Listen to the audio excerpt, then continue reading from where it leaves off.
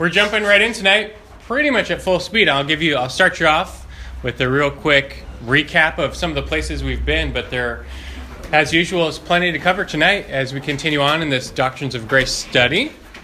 So let's do that now. Here on this Wednesday night series, we've covered already a lot of introductory material, essentially the doctrines of man and sin, man's total depravity, total inability, and now we've come to the very, to some at least, controversial issue of election, God's election, which can be defined as God's choice before the foundation of the world to save some people and not others. Now, the fact that God does this, that he predestines some for salvation, is quite clear in Scripture. It's a fact we established back in Lesson 7, the plain fact that God chooses some. And what still might interest some of you, even those newer to the study, is that both Calvinists and Arminians believe that. They both believe in election. They both believe in predestination. And those terms refer to both sides of this long-standing debate between God's role and man's role in our salvation. Is God primarily responsible, or is it a cooperation between God and man? These represent two sides of that equation. And they both believe that Scripture teaches that God, he actually chooses some for salvation. So that's a basic belief that you could say all evangelical Christians hold. The real difference, though, as we've reiterated, comes down to how God makes such a choice. What's the basis of God's choice of some for this salvation?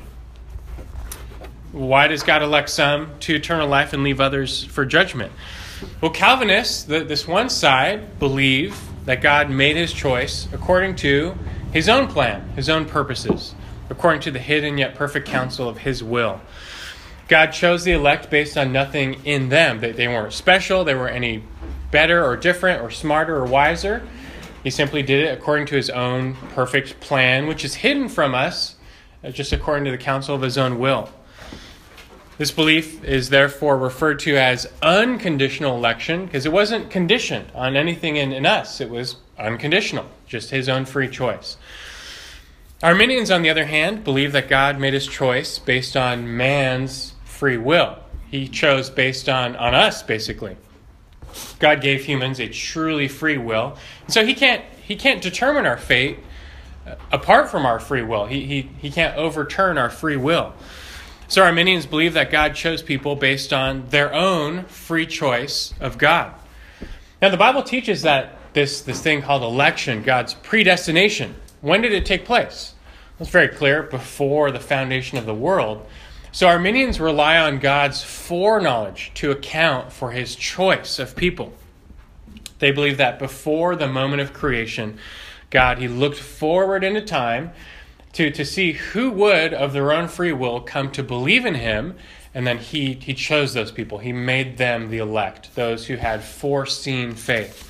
And so this view is called conditional election, obviously because God's choice was conditioned on foreseen faith, who would come to believe in God of their own free will. So again, both sides, Calvinists, Arminians, and I trust by now you're familiar with those terms, they both believe in election, in predestination, but they differ on the basis of that election. One side believes that God made his choice unconditionally. The other side believes that God made his choice conditionally. And so that's the divide. Now, I just want to reiterate that because you got to get to know those terms, these concepts pretty well if you're going to follow along with our study in weeks gone by and especially today. And last week, we spent all of our time starting with the Arminian side and their belief of conditional election. And we spent all of our time just exploring what they believe. We looked at historically how their belief came to be. And then we looked at Arminian support for conditional election, meaning, why do they believe it? What verses, what arguments do they give? We covered all that last week. But many Christians, myself included, find that their support to be very unconvincing, to say the least. It just doesn't pass muster. And on the flip side, there's actually several fatal flaws to this view of conditional election that it needs to be rejected as unbiblical, which is why we don't believe it here, at least at this church. The Bible does not teach conditional election. And so what we're going to do tonight, we're going to now spend all of our time tonight teaching why conditional election falls so far short and why we reject it. And so tonight you have before you just a little handout. You can see why there's no homework. It's more just note-taking. So it's just a bunch of blank paper for notes pretty much. But we're going to cover 7 major reasons we reject our conditional election as unbiblical. And granted, this will take a good amount of time. We have our hands full tonight, but at the same time, that's why we're doing this study on a Wednesday night as opposed to a Sunday morning. Wednesday nights gives us the opportunity to delve into deeper Bible study, even a little apologetics, go places we wouldn't necessarily go on a Sunday morning and just and go further. And well, we're in no rush per se, so we have an evening to ourselves to go over why we don't believe in conditional election. And with this stuff, and guys, I trust you understand rather the aim of this study is to fully expose you to both sides of this debate on God and man and salvation, and to explore them both. We want to let them speak for themselves, the other side, so to speak. But equally important to not only know what we believe, also why we don't believe what others do believe. They're still our brothers and sisters in Christ, but we have reasons why we believe what we believe and don't believe what they do believe, if that makes sense. So all that goes to say tonight, we're just going to immerse ourselves in why we reject this view of conditional election, that God, he looked forward into time, saw who would believe of their own free will, and then made them the elect. 7 reasons why we just don't buy that. First, conditional election is not taught in Scripture. It's not taught in Scripture. And we actually already covered this last week. I know that might sound, I hope that doesn't sound trite, but we mostly covered it last week. We'll briefly repeat it here, but it really is the biggest problem with the view. And we could just end here, of course, but we won't. But it's just not expressly taught in Scripture.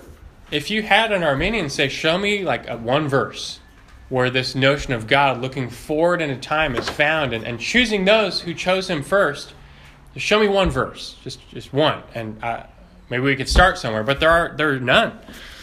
As we saw last week, we actually studied what Arminians themselves teach and how they support their own teaching.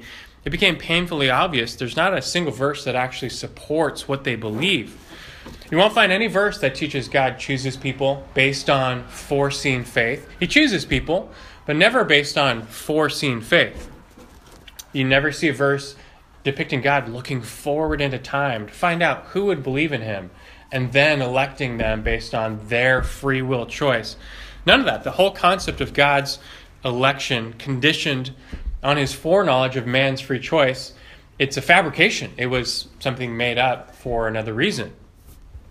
Instead, again, last week we covered this, but their entire case, it's really built on human reason, theological presuppositions, and then a smattering of Bible verses that are really about other topics.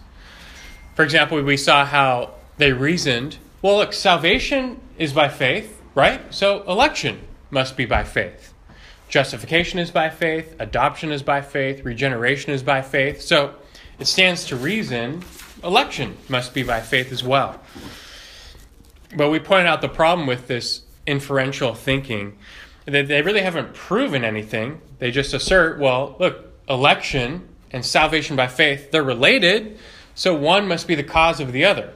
Salvation by faith. Faith must be the cause of election. But you can't just say that. It's actually a logical fallacy called a false cause fallacy. You're just saying they're related. That doesn't prove one caused the other. And at the end of the day, they can't prove that faith caused God's election because it's not found in the Bible. There are, again, no verses that teach that God's election was based on foreseen faith. In reality, though, what's driving this whole train is their desire to uphold man's freedom and God's love.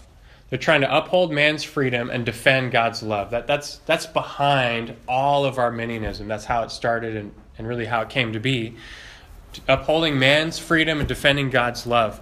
And they believe conditional election is the only option that allows them to do that.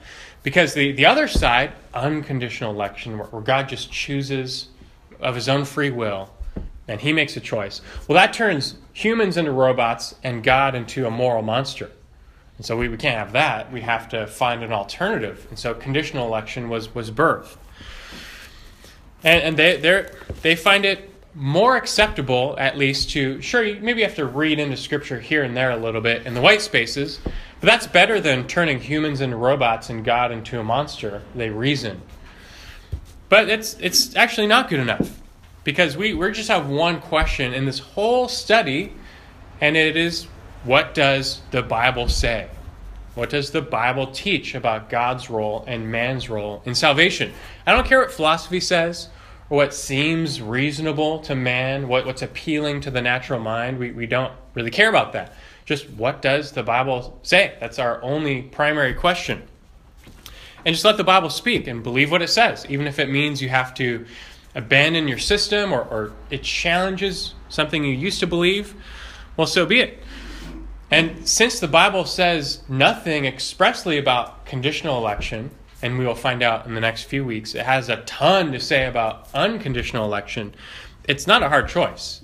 What the Bible says is actually quite clear. It's just, can you stomach it or not? And if you can't, well, you're going to find conditional election a lot more appealing, even though it has so many holes. Well, first off, you could say, in general, the burden of proof for conditional election, it's really on Arminians. We don't really need to make a case against conditional election because they haven't really made a case for conditional election. You could say that, and that's fair. But we're going to keep going. We still want to show even further why this view of conditional election falls short.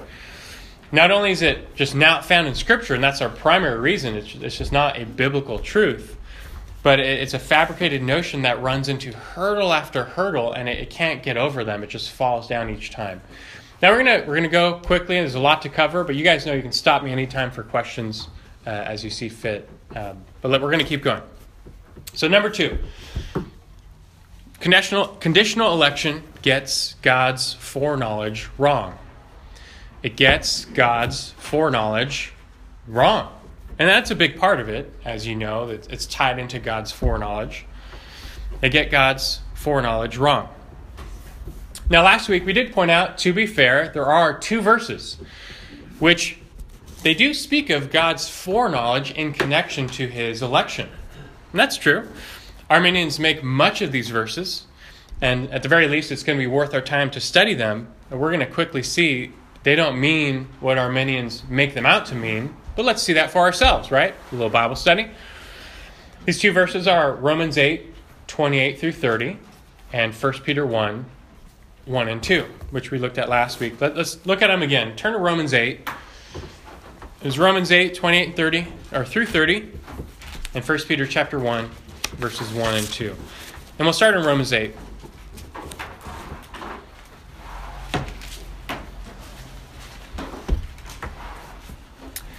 And I'll read for you verses 28 through 30. You can turn there and then follow along. It says, "And we know that God causes all things to work together for good, to those who love God, to those who are called according to his purpose." Then verse 29, "For those whom he foreknew, he also predestined to become conformed to the image of his Son, so that he would be the firstborn among many brethren. And these whom he predestined, he also called. And these whom he called, he also justified. And these whom he justified, he also glorified." And here we have a verse of God's saving activities. And verse 29 makes pretty clear that God's foreknowledge comes before his predestination. And Arminians will make much of the fact that God's foreknowledge precedes his act of predestination. Okay, that's fine. Keep a finger there because we're going to go back and forth. And now turn to 1 Peter chapter 1, just so we can read them both first. 1 Peter chapter 1, verses 1 and 2 is the next passage.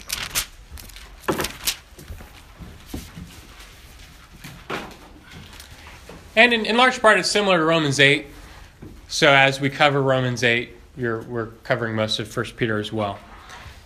But 1 Peter 1, 1 through 2, it says, "Peter, an apostle of Jesus Christ, to those who reside as aliens, scattered throughout Pontus, Galatia, Cappadocia, Asia, and Bithynia, who are chosen," and that's the same word for elect, who are chosen, verse 2, according to the foreknowledge of God the Father, by the sanctifying work of the Spirit, to obey Jesus Christ and be sprinkled with his blood. May grace and peace be yours in the fullest measure. Then we have another verse that, again, it's similar to Romans 8. It's a passage which mentions the elect in verse 1. And it says they're chosen, how? According to the foreknowledge of God the Father. And so we have another verse pointing out that God's foreknowledge was involved in his decision to save or to elect certain people. In both cases, God elected people based on his foreknowledge of them. Okay, so now keep a finger in 1 Peter and you can go back to Romans 8. These verses are actually quite clear in stating that God's foreknowledge preceded his election. And the thing is, though, Calvinists agree. We don't dispute that at all. It's actually very clear. God's foreknowledge came before his act of predestining or electing some people. God predestines those whom he foreknew. That's true. But you see, Arminians, they take it a bit further, and they add a qualifier that's not found in the text. Namely, that God predestines those whom he foreknew would believe. If you just look at Romans 8, or you can just listen, you see verse 29, it says, for those whom he foreknew, he also predestined. They essentially read in there, those whom he foreknew would believe, he predestined. It doesn't say that, but they essentially have to read that in to make it say what they want it to say. Because you'll notice the verse says nothing about God foreseeing the faith of these people. He rather just foreknows them. We'll talk about that in a little bit. But I want to point out first, the whole concept of conditional election, it's part and parcel with Arminian theology. It's one of their pillars, this belief in conditional election. And so if conditional election falls, their system pretty much falls, because then the only other alternative is unconditional election. That makes you a Calvinist, so they can't have that. So they have to believe this. This is a fundamental teaching of Arminian theology. But at the same time, this belief in conditional election, it is itself supported by the pillar of God's foreknowledge.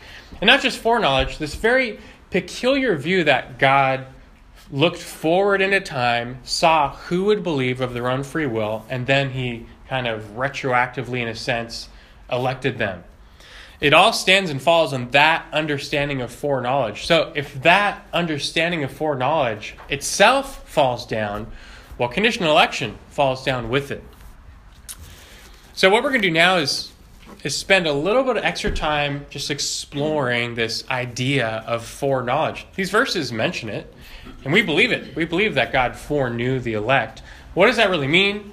Does it mean what they say it means or not? Well, let's keep going now into studying foreknowledge.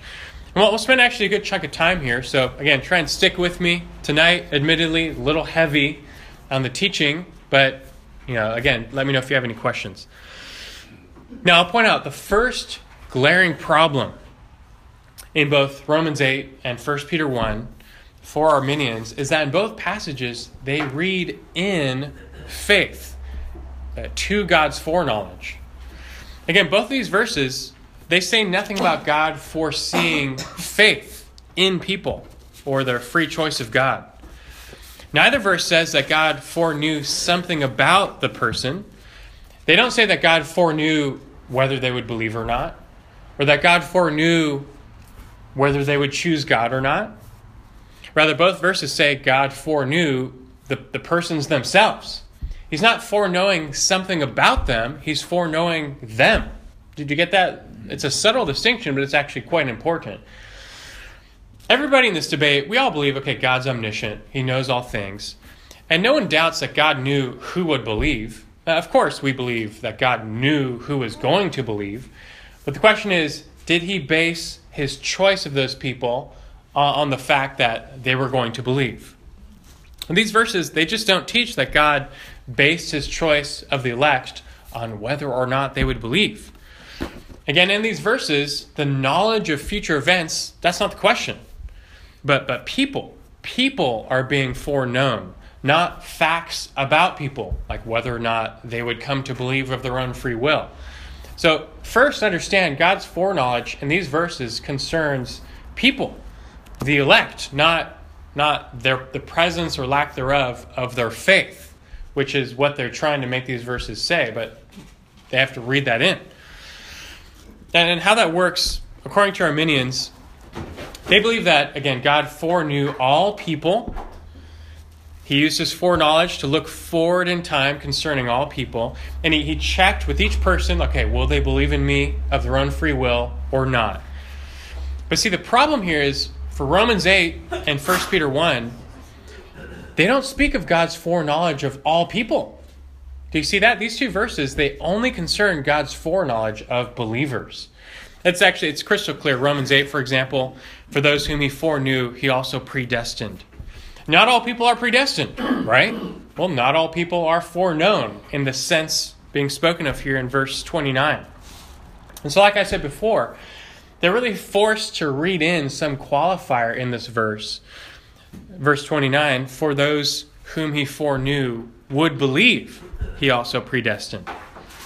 That's what they teach these verses say.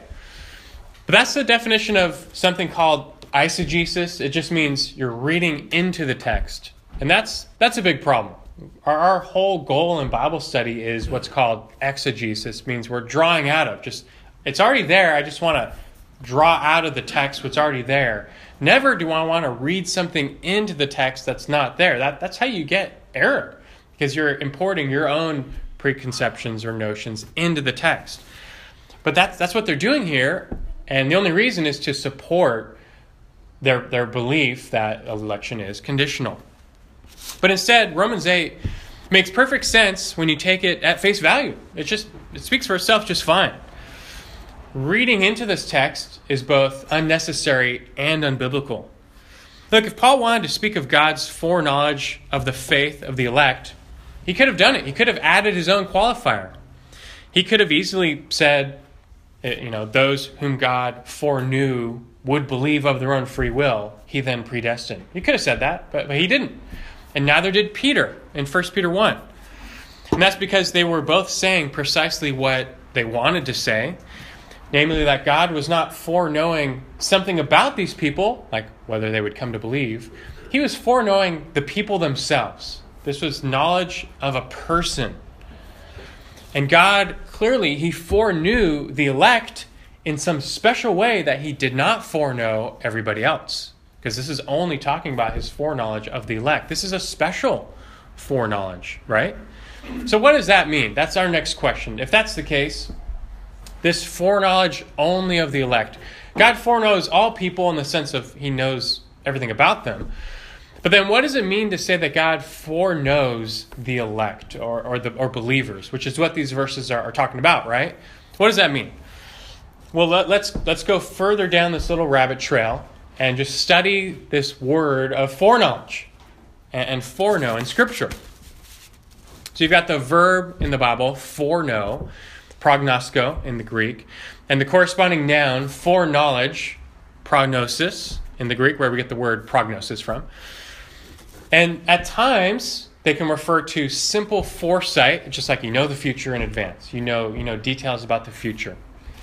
But you have to understand there's another crucial understanding of these words. All words have a range of meaning.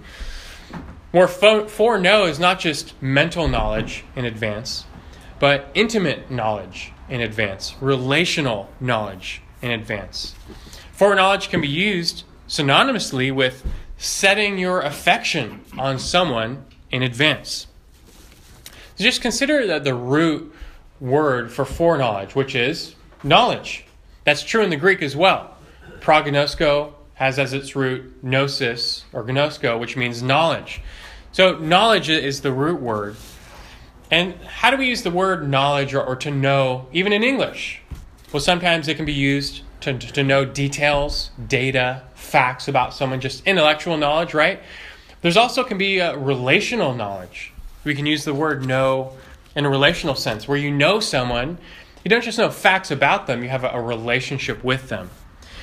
And this actually becomes very clear when this word for knowledge is used in the Bible in a sexual context, which physically describes the closest two people can get. And that's why you have, for example, in Genesis 4, it says Adam knew his wife Eve. And you know what it's talking about. It's a euphemism for their sexual relationship. And this word knowledge is used to refer, it wasn't intellectual. This was an emotional, relational knowledge that they had with one another. And so you find that often in Scripture, both in the Old Testament, the New Testament. This concept of knowing someone often has, as its meaning, an intimate knowledge of someone, a relational knowledge. And notably, when God speaks of knowing believers, it most often refers to his special love that he has for people, the special affection he sets on them. So, for example, Jeremiah 1:5, God said, "Before I formed you in the womb, I knew you. And before you were born, I consecrated you." God did not just know facts about Jeremiah before he was born. He's telling Jeremiah, I knew you. Relationally, I knew who you were. I had a relationship, a special relationship with you before you were born. I consecrated you from birth. In Amos 3:2, God says to Israel, "You only have I known among all the families of the earth." And notice the word known there. God knew everybody, but only Israel did he know in a special sense, in a relational sense. You see how this word is used in a relational way. You have Jesus in Matthew 7:22 and 23, where he says, "Many will say to me on that day, 'Lord, Lord, did we not prophesy in your name? And in your name cast out many demons? And in your name perform many miracles?' And then I will declare to them, 'I never knew you. Depart from me, you who practice lawlessness.'" Look, Jesus knows all people in an intellectual sense, but these people are being rejected because he never knew them. And that word is being used in a relational sense. So you can see how this word has a relational aspect to it. And there's many examples. John 10:14, Christ says, "I am the good shepherd. I know my own know me." Again, gnosis, knowledge. It's used of a relationship. So you see in Scripture that this concept of knowledge can have a relational sense. And so if you get that, it's the same with foreknowledge, because it's the same root word. We're just saying it's beforehand. So foreknowledge, it functions in the exact same way. This word is most often used simply to describe God's special knowledge of his people in advance. It's that relational knowledge in advance. God's love in advance, his affection in advance, his relationship with his people in advance, not just intellectually knowing them. God intellectually knows all people before they were born. But again, this is only speaking of the elect, this foreknowledge. And it's no wonder only believers are ever spoken of as being foreknown by God. And so when you study Romans 8 and 1 Peter 1 a little more closely now, you find this is how God's foreknowledge is being used. Now, I know I'm really laboring this point, but just stick with me a little bit further, because we're going to see how this foreknowledge is being used in Romans 8 and 1 Peter 1. And that's what this is all about, right? If this stands or falls, conditional election stands or falls. So, again, back to Romans 8. Just look there. You want to jump to verse 29, but you can't do that. You've got to start back in verse 28. Before you talk about those whom God foreknew, how are believers described? It says, verse 28, we know that God causes all things to work together for good to those who love God. And then it says, to those who are called according to his purpose. First, understand the foundation of God's calling of these people who are the foreknown and the predestined. The foundation of God's calling of these people was his purpose, not their purpose, his will, not their will. Notice in the context, it's totally foreign is the concept of man's choice of God. It's all about God causing all things to work together for those who are called according to his purposes. Verse 28 mentions God's choice according to his purpose. And so actually, there's no need to insert some qualifier here that God foreknew people according to man's purpose. In fact, it goes against the context, which says He knows them. He calls them according to his own purpose. So first, you got to see there's actually a direct statement in the context that bears on how God called and chose these people. Namely, it was according to his purposes. That's a big deal, actually. And then Paul goes on to explain that these people whom he foreknew, he also predestined. But again, I'll point out the object of this foreknowledge is believers. It's people. He's not foreknowing facts about them. He's foreknowing people. And so this is enough to argue that this foreknowledge carries that relational sense. This is not knowledge about details or data. This is knowledge about people, that relational knowledge. These people are foreloved. To say that God foreknows them is to say he foreloves them. God's setting his affection on them in a special sense beforehand. Again, God foreknows all people in the sense of knowing all the facts of their life, but only of the elect can it be said that he foreloves them. He sets his love on them beforehand. And this verse, who's it talking about? All people or the elect? It's only talking about the elect. And so this idea of foreknowledge here in Romans 8:29, it's referring to those whom God set his love on before creation. And the basis of God foreloving these people was his choice. Nothing more is added. Nothing more needs to be added. God set his love on them beforehand based on his own choice. That's what it's saying. And taking a little bit further in the context, this passage here, Romans 8:28 through 30, is known as the golden chain of salvation. It's what God does in salvation. God foreknows, verse 29, he predestines, verse 30, those whom he predestined, he called. Those whom he called, he justified. Those whom he justified, he glorified. So you see the chain, right? God predestines, God calls, God justifies, God glorifies. It's God's work of salvation. But you see, if you take foreknowledge to be conditioned on man's faith, then really election is based on man. The chain would read like this. Man elects himself, then God calls, God justifies, God sanctifies, God glorifies. But that breaks the whole chain, the whole context. It defeats the whole point of everything Paul's trying to say here, namely that this salvation, it belongs to God from start to finish. It's the whole point here. God started it, and he will finish it. And that includes his choice. His foreknowledge, what was part of his choice, based on verse 28, his purpose. Nothing is mentioned of our purpose, our will. In fact, I'll point out real quick, if you turn the page to Romans 11, in verse 2, in the near context, Paul uses the same word again for foreknow. And it's very clear, it's used in that relational sense. He's now talking about Israel, and it says, God has not rejected his people, whom he foreknew. God foreknows facts about all people, but this is God's foreknowledge of his people, the chosen ones. It's his prior love, his exclusive love for his people. In fact, down in verse 5 of that same chapter, it connects these people to God's choice. Verse 5 says, in the same way then, there has also come to be at the present time a remnant according to God's gracious choice. That's the same people whom God foreknew.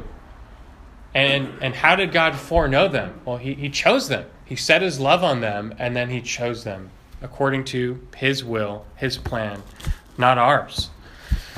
So all in all, Romans 8:29, it just doesn't say what Arminians try and make it say. That they try and make it say that God foreknew who would believe, and then he predestined those people. They say that God foreknew some fact about people, whether they believe or not, and then elected them. But in reality, Romans 8:29, it's about God's foreknowledge of people, of the elect only. And that refers to his forelove of his people, of God setting these people apart in a relationship to himself. The picture over in 1 Peter 1 is just as clear, and actually doesn't take much time because it says nearly the same thing. If you flip back over to 1 Peter 1 now, God's people, the elect, They are chosen according to the foreknowledge of God. We don't dispute that. But again, as with Romans 8, there's zero mention here of their faith or their free choice of God. God foreknows his people, not facts about these people. And so you have that same glaring omission that God was foreknowing something about them, that God was foreknowing that they would choose to believe. That's just not what the text says. And we have no reason to read into it. In fact, down in verse 20 of 1 Peter 1, what do you know? Again, the same word is used for foreknowledge. This time it's talking about Jesus. Verse 20 says of Jesus, "For he, Jesus, was foreknown before the foundation of the world, but has appeared in these last times for the sake of you." How do you think that word is being used in verse 20? Do you think God foreknew Jesus intellectually? Or he foreknew facts about Jesus? Or is it saying that God foreloved Jesus? He had a prior relationship with Jesus before the foundation of the world. You see, no one actually disputes in verse 20 that foreknowledge is not referencing just mere intellectual knowledge about a person. It's talking about a prior relationship with someone. And indeed, God had a prior relationship with Jesus before the foundation of the world. And the same goes with believers. God knew them beforehand, and that's why he chose them. Why did he predestine them? Because he set his affection on them from the beginning. He set them apart of his own free will from the beginning, and therefore he elected them. Isn't it in Genesis the same principle set forward with God electing Israel when he called and he said that you're not the most, you're not the best, I'm just picking you out? Exactly, and in that passage in Deuteronomy 7, he says, I set my love on you, I set my affection on you, not because, this whole list, but simply because I chose you. That's it. His only reason is himself, not Israel, just himself. Pastor? Yeah. So I'm hard-pressed to even think of one example in the Bible where somebody chose God. It always seems that God chose. Think about Paul, for example. Did Paul choose God? He was doing it. You know what I mean? He knocked off his horse. Yeah. From our see, here's the thing. From our perspective, it sure feels like we chose God, right? Because we have no knowledge of some concept of God electing us or choosing us. It's all, you could say, behind the veil. And it's been said many times in illustration, when you get to heaven and you pass through those gates, so to speak, as by way of illustration, the front side of the gate says, all who believed, all who chose God. And you walk and you say, that's me. I chose to believe. And that's true. Did you choose to believe? Yeah, you have to believe. We are commanded to believe, and we must make a choice. So in a sense, yes, we did choose to believe. But you pass through those gates and you look on the other side of the gates and the sign reads, all who've been chosen, all who are elect. And both are true. The way to clarify it is, the only reason we choose God is because we were chosen first. So yeah, you can find examples of people choosing God. It's just the Bible tells us more. Why did they choose? Because we are not robots. We must choose to believe. But what we're going to learn more and more is that God, in choosing us first and then calling us and regenerating us, he enables us to choose to believe. And when our blinders are removed and we can see him clearly, that's a no-brainer choice. We make that choice with his irresistible grace. We'll get to more of that later. Does that clarify that choice concept? So it's more of a both and, like we must choose, but the only reason we choose is because God chose first. Is there another question over here? I heard someone. No? Okay.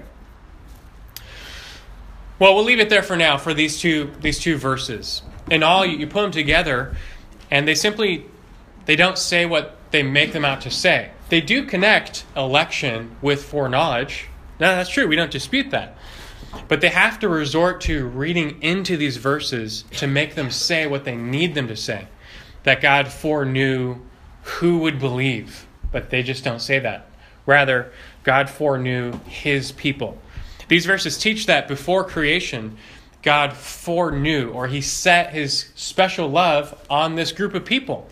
And then he therefore called them, chose them to be his own. He elected them. Now, admittedly, I just spent the bulk of our time on just this reason number 2. But like I said, it's worth it because conditional election their whole view, it stands or falls on this kind of weird notion of God's foreknowledge. And these are the only two verses that come even close to teaching it. But as you can see, it falls short. They don't teach what they say it does. And again, we could stop here because these verses fall short of saying what they claim it does. The whole thing falls down. That there's no other verse that comes close to teaching this weird notion of God's foreknowledge, and it all falls down after that. But there's a little bit of time left, and we'll go through these pretty quickly now, but there's more reasons I want to point out to you. So we've made it through, you can kind of breathe easy. We made it through the technical stuff. And every now and then we've got to get a little extra technical just for our due diligence. But let's keep going now. Reason number 3. Conditional election would result in 0 people getting saved. Conditional election would result in 0 people getting saved. It's on the back side of your handout, by the way, if you're a note taker and you care. I just gave you so much space for number 2 because it was the biggest one.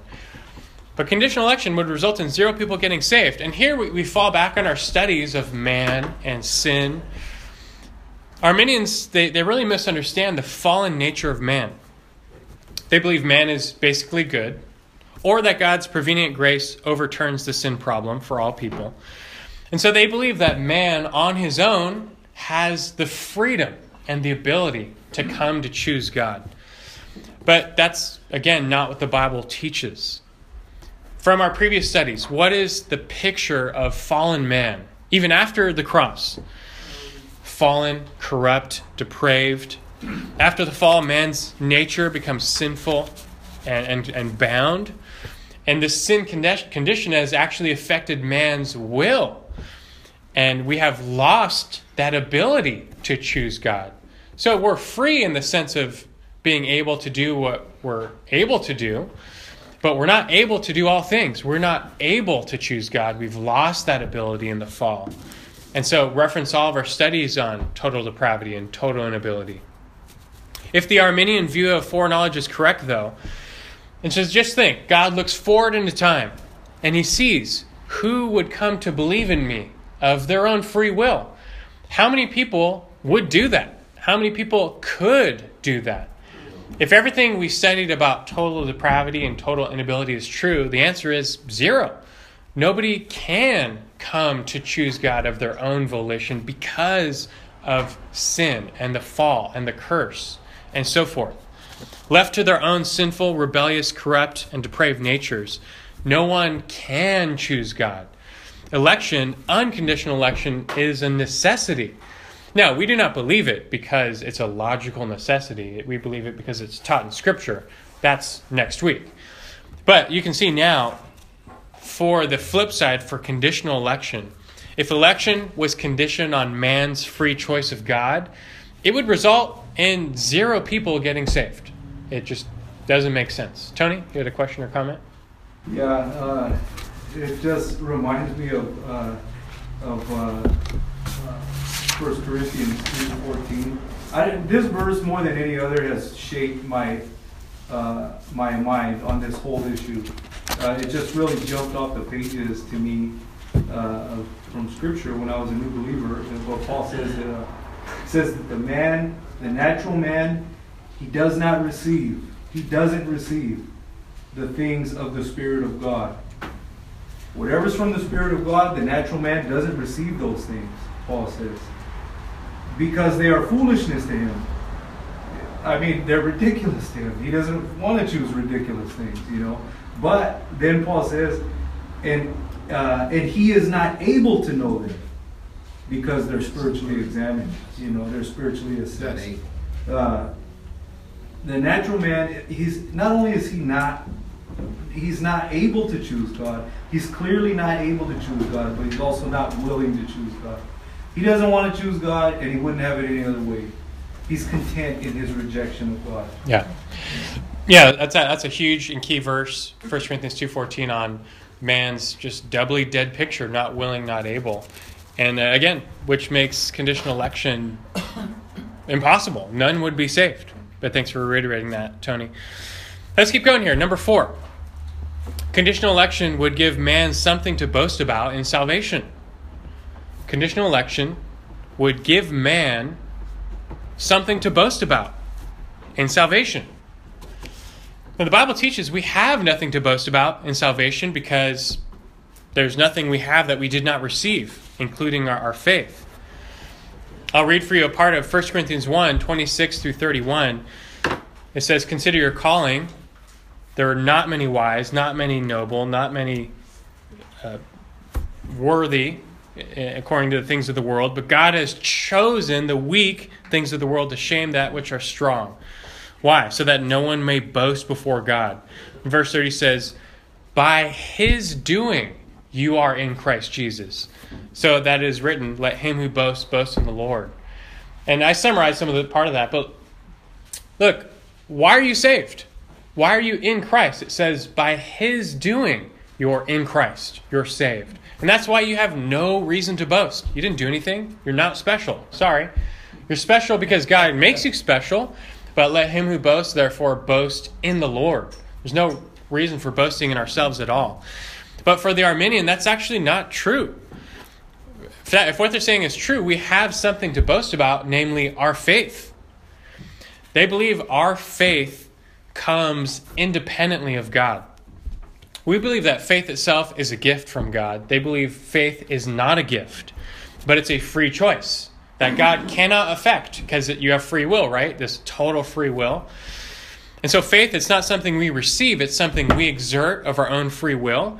But that hugely diminishes God's glory and grace. Salvation really is less to the praise of God's glory, and in a way it's more to the praise of my faith, because I did it. I chose to believe. If what they're saying is true, God was simply passively choosing those who chose him first. See how passive his election is? He's just merely, I'm choosing those who chose me first. And it's passive. He's not really choosing anybody. God's election, it's reactive. It's not proactive. He's just reacting to those who chose him first. Man's choice, therefore, becomes the determining factor in his salvation. And by definition, that's grounds for boasting. All of us who are saved, we can boast because we're better. We're better than all the unsaved because for some reason, in our ability, maybe we're just wiser or more rational, but we chose to believe in Jesus of our own free will. We're better. We have grounds for boasting. And again, Arminians believe all unbelievers are on a level playing field, being equally enabled by prevenient grace. So just think, what's the difference in their view between a believer and a non-believer? God foresaw this person would come to believe, this person would not. What's the difference? It has something to do with that person's ability or intellect or reason or will. And that salvation, it's not entirely by grace alone, but grace plus human ability, human will. But that is a big problem. That is unbiblical. That's where salvation is by grace alone. And liberal Arminians press that even further, and then they fall into some actual heresy. In essence, though, they teach we are in Christ by our own choice, our own doing. We're in Christ by our own doing. And that's a cause to boast. But 1 Corinthians 1:30 says we're in Christ by God's doing, and therefore have no reason to boast. And I find 1 Corinthians 30 more compelling. I'm gonna stick with that. Now let's wrap up here a couple more. Number 5, conditional election makes election meaningless in Scripture. Just think about this. Conditional election makes election meaningless in Scripture. If conditional election is true, namely that through foresight, God chose those who chose him first, then the whole concept of election, it has no meaning at all. It's pointless. Well, why even speak of it? It makes no sense to speak of God choosing anyone, because in reality, he didn't actually choose people. He didn't proactively choose people. God's choice was reactive. It was passive. And that's not a choice at all. It makes the concept of election empty, meaningless. What's the point of calling us the elect? Arminians engage in doublespeak. They claim to believe in election, that God chooses some for salvation, because Scripture so clearly speaks of it. But then they redefine election, and they empty it of its meaning such that God chooses only those who choose him first. And if that's the case, we should be called the choosers, not the chosen. The electing, not the elect, right? Because that's what they teach. We elected ourselves, and then God elected us. But that's not how Scripture ever speaks, because that's not true.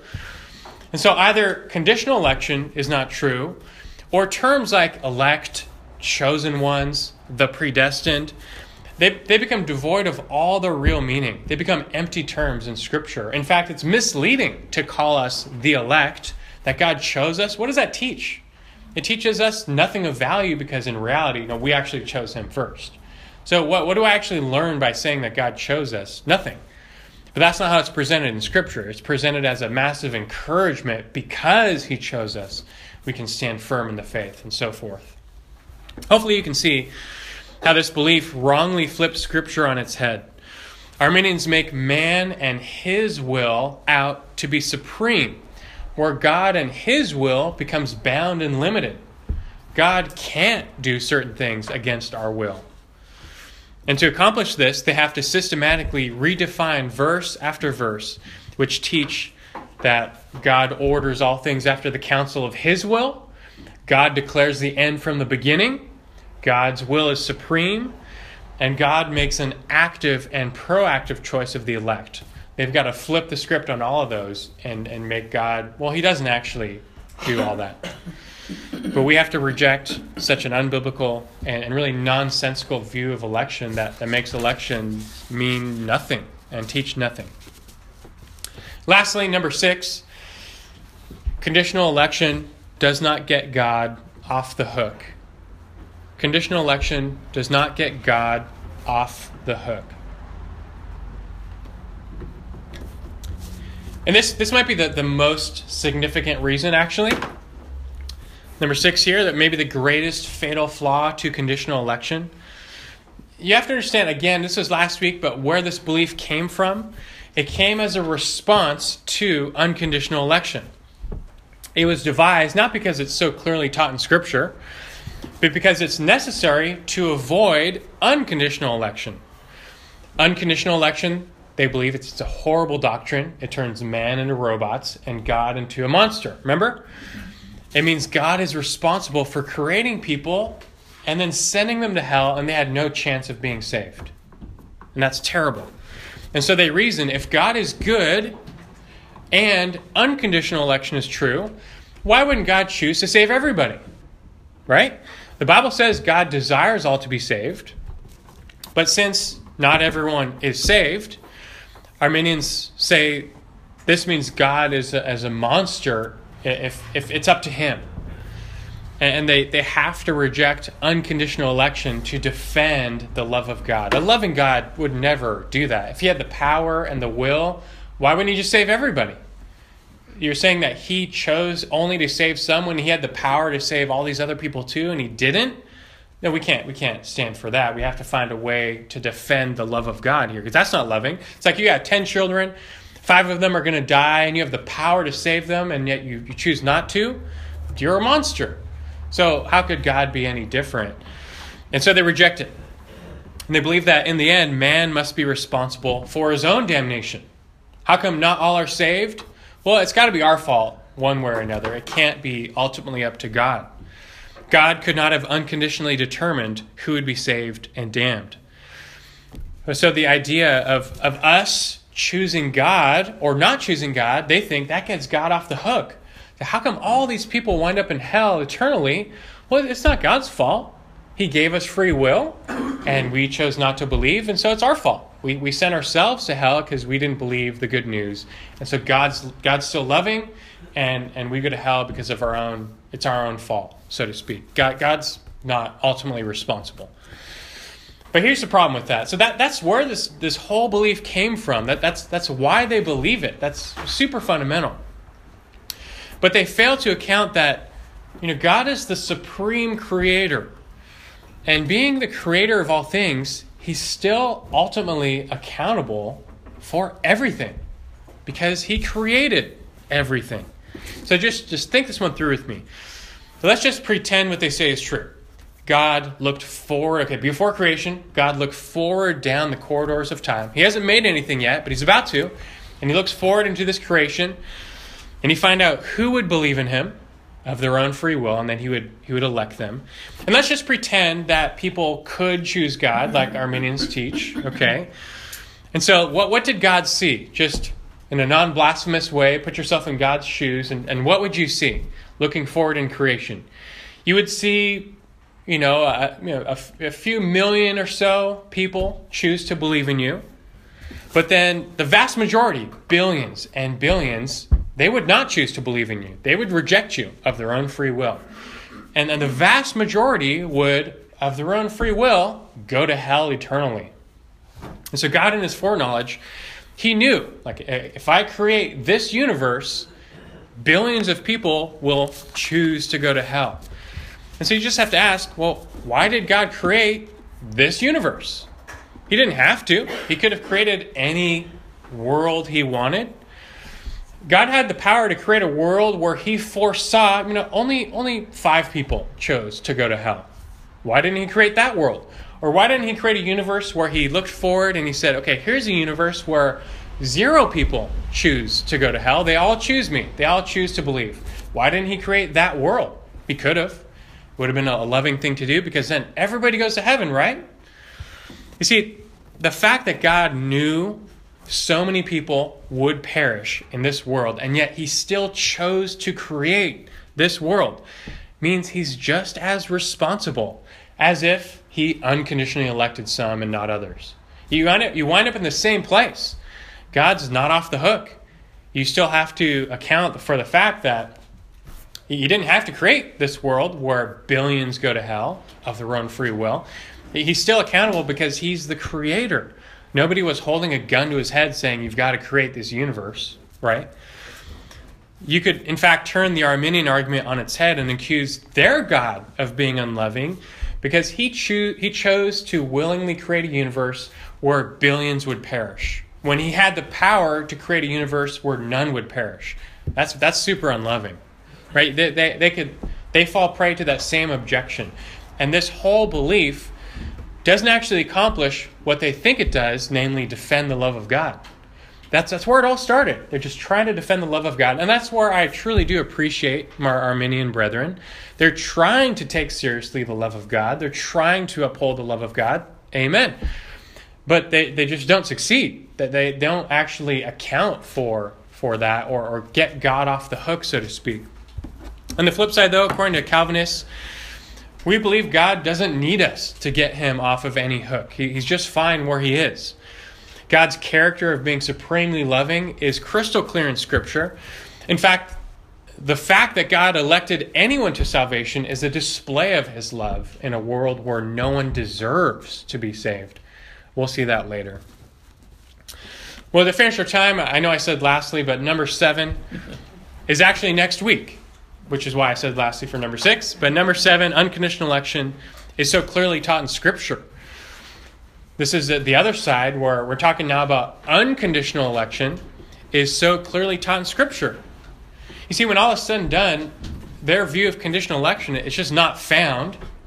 And not only is it not found, it has all these fatal flaws, which we study tonight. And then on the other side, the other belief of unconditional election, it is found. It's found a lot. It's found all over. And next week we will come back and we'll start studying where it's found. We'll now look at the other side of the debate, unconditional election, what Calvinists teach about it, how they explain it, and how they biblically support it. And granted, both sides have their share of objections, but we'll spend a week after that answering all those objections that people, and even you, might have to unconditional election. So that's in the weeks to come. It really boils down to, in my estimation, this whole study is, will you accept what the Bible says? Because the Bible is actually pretty clear. And will you accept what it says, even if it's unpopular or it challenges your preconceptions? And at least we'll make our case that the Bible clearly teaches God unconditionally chooses some according to his own will. You be the judge yourself. You look at the verses, but then will you accept what the Bible says? I hope you do. Janet, question or comment? Are you going to be back? Oh, well, I guess I said next week. I guess it'll be 2 weeks. We'll be on vacation next Wednesday. Our camping trip in Big Sur. So in 2 weeks, we'll be back. We're still on next Wednesday, yes. Are you teaching? No, it'll be next week. I think I'll probably show. We bought some great DVDs at the Shepherd's Conference, and they're on this same material. So it's really great high-level stuff for next Wednesday. Tim? Yeah, what do the Armenians do with John 15:16? You did not choose me, but I chose you. Come back next week. Or 2 weeks. In 2 weeks. 2 weeks. Yeah, that's one of the verses we'll look at in a few weeks of God's choice. Oh. And I'll just ask that again in a couple weeks. Okay. Yeah. All right. All right, well, we're a little bit after time, so I'm going to pray here and we'll be done for tonight. Gracious God, we are thankful for the study this evening, and although it gets a little technical at times, we're still almost delighted to study your word. We simply want to know what the Bible says, Lord, and we pray that you give us eyes to see that. We know that the natural man cannot understand the things of the Spirit of the Lord. It's foolishness to him. Being spiritually praised, he's not even able to understand it. At the same time, Lord, although we've come to salvation and you've opened our eyes, we're still sinners, and sin can at times fog our vision again. We have pride, we have prejudices, and I pray, Lord, you clear us of these every time we come to your word. Humble us before your word and illumine it to our minds. We just want to cut it straight. We want to rightly divide the word and get it right. Sometimes it requires deeper study like tonight, but still, Lord, show us the way. We just want to know you, that we might worship you. Whatever it says, I pray that we submit to the word as revealed, and we just take it at face value, not trying to please man or irrational minds, but just sitting at the feet of your word, listening, accepting, believing, and then worshiping. And we want to do that tonight. We worship you as the sovereign God who made all things, and from all things, and for all things, to all things, is creation for you, Lord. And so we give you the praise tonight for all that you've done in creation, in our lives, and even in the study. Bless us as we depart now, and in Christ's name we pray. Amen.